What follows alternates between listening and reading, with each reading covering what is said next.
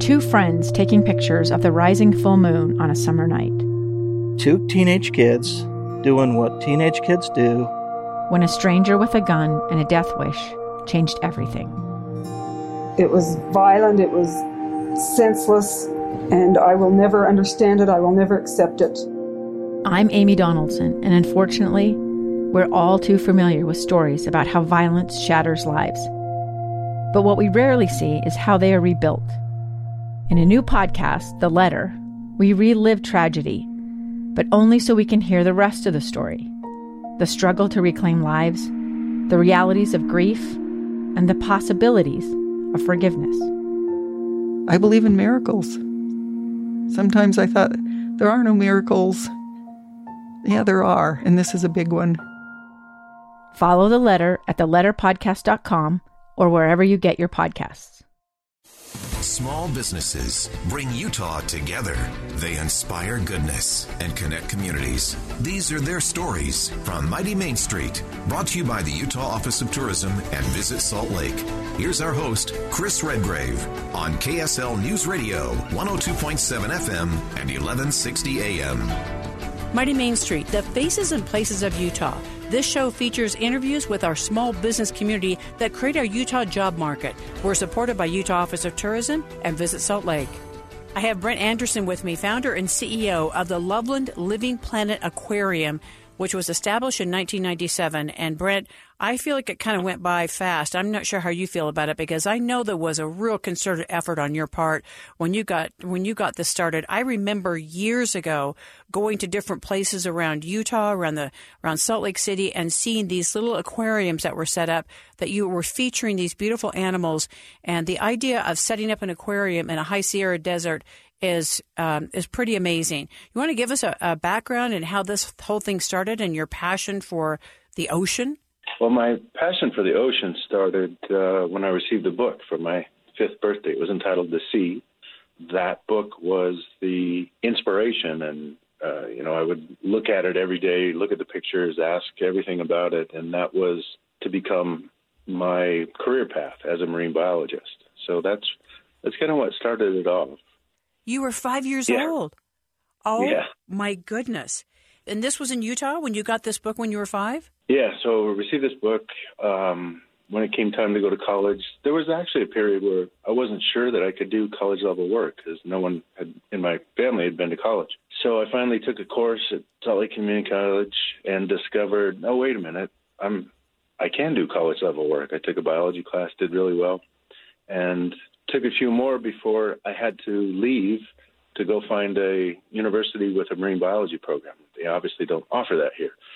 I wound up in California, went to UC Santa Barbara, studied marine biology, and then afterwards, even though I had a great career in the biotech industry, I decided that I really wanted to pursue this.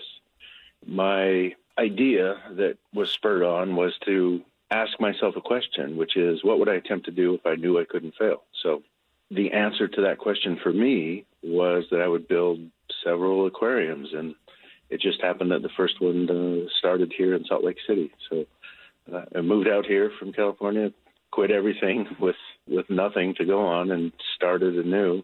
The first step was to establish the education programs, which you were referencing about how we went around statewide with our Aquavan and our Utah Waters vans.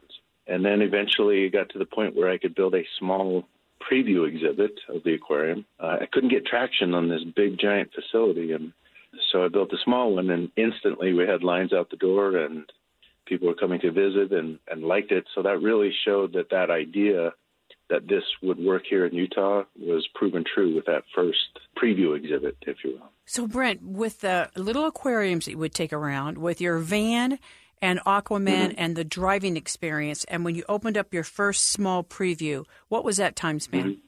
We opened up the first small exhibit that was in Gateway in June of 2004.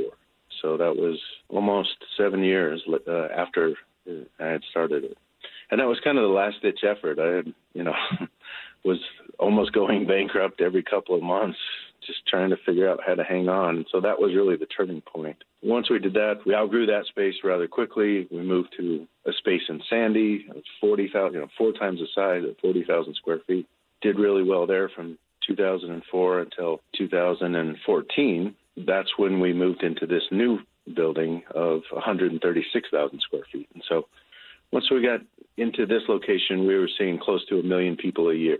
And again, that just underscored that there was a desire for something that was family-friendly, educational, that every demographic could enjoy, whether you're 3 or 93 or any socioeconomic. This was something that resonated with people. Where does this come from, Brent? This determination that you have, because I witnessed it just as a citizen. I mean, I would just see these little exhibits come up, and I just thought, wow, that's kind of interesting. But you're right, it wasn't really hitting us right between the eyes like it needed to.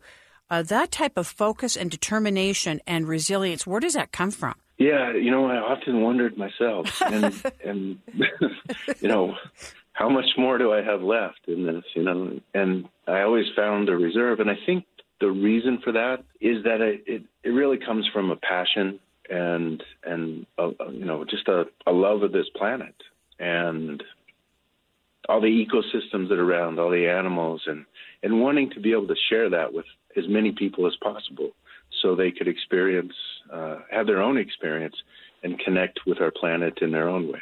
Brent, are you the gentleman that you would put on your scuba gear and you would just go and sit underneath the ocean and just watch reef life and just like sit there very quietly and watch the animals around you? Yeah. As a scuba diving partner, I wasn't much fun for a lot of my friends because they wanted to swim around and try to see us, go as far as they could.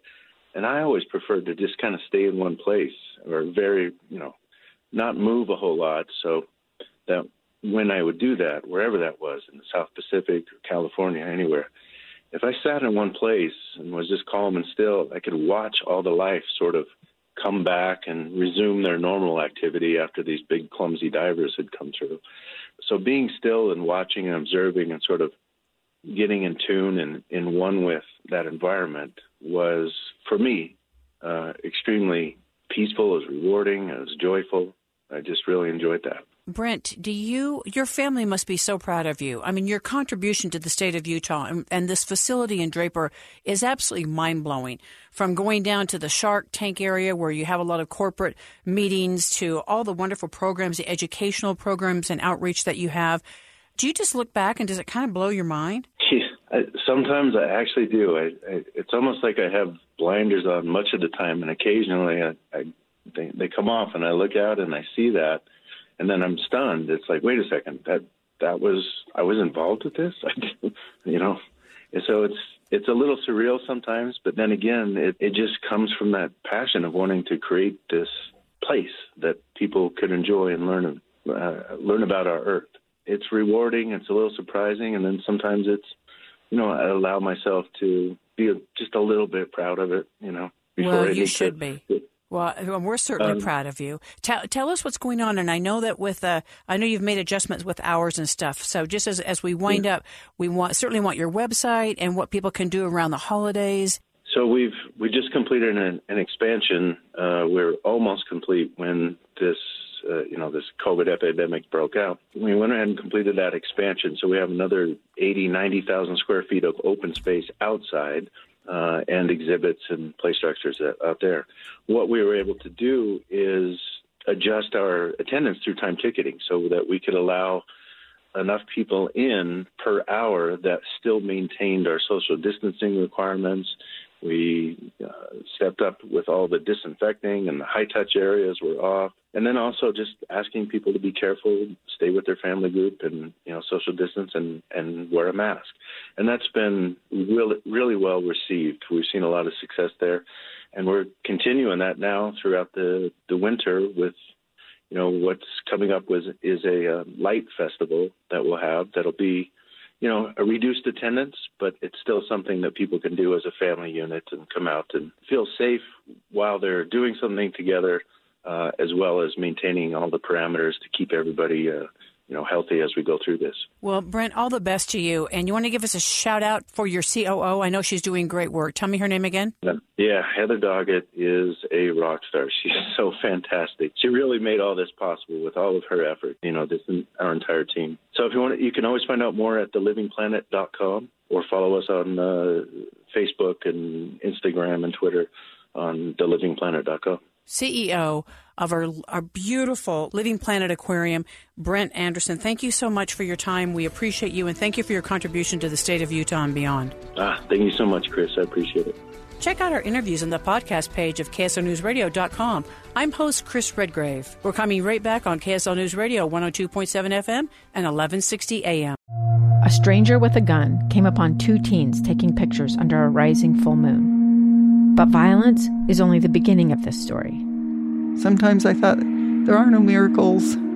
Yeah, there are, and this is a big one. I'm Amy Donaldson, and I've spent my career talking about how lives are undone by violence.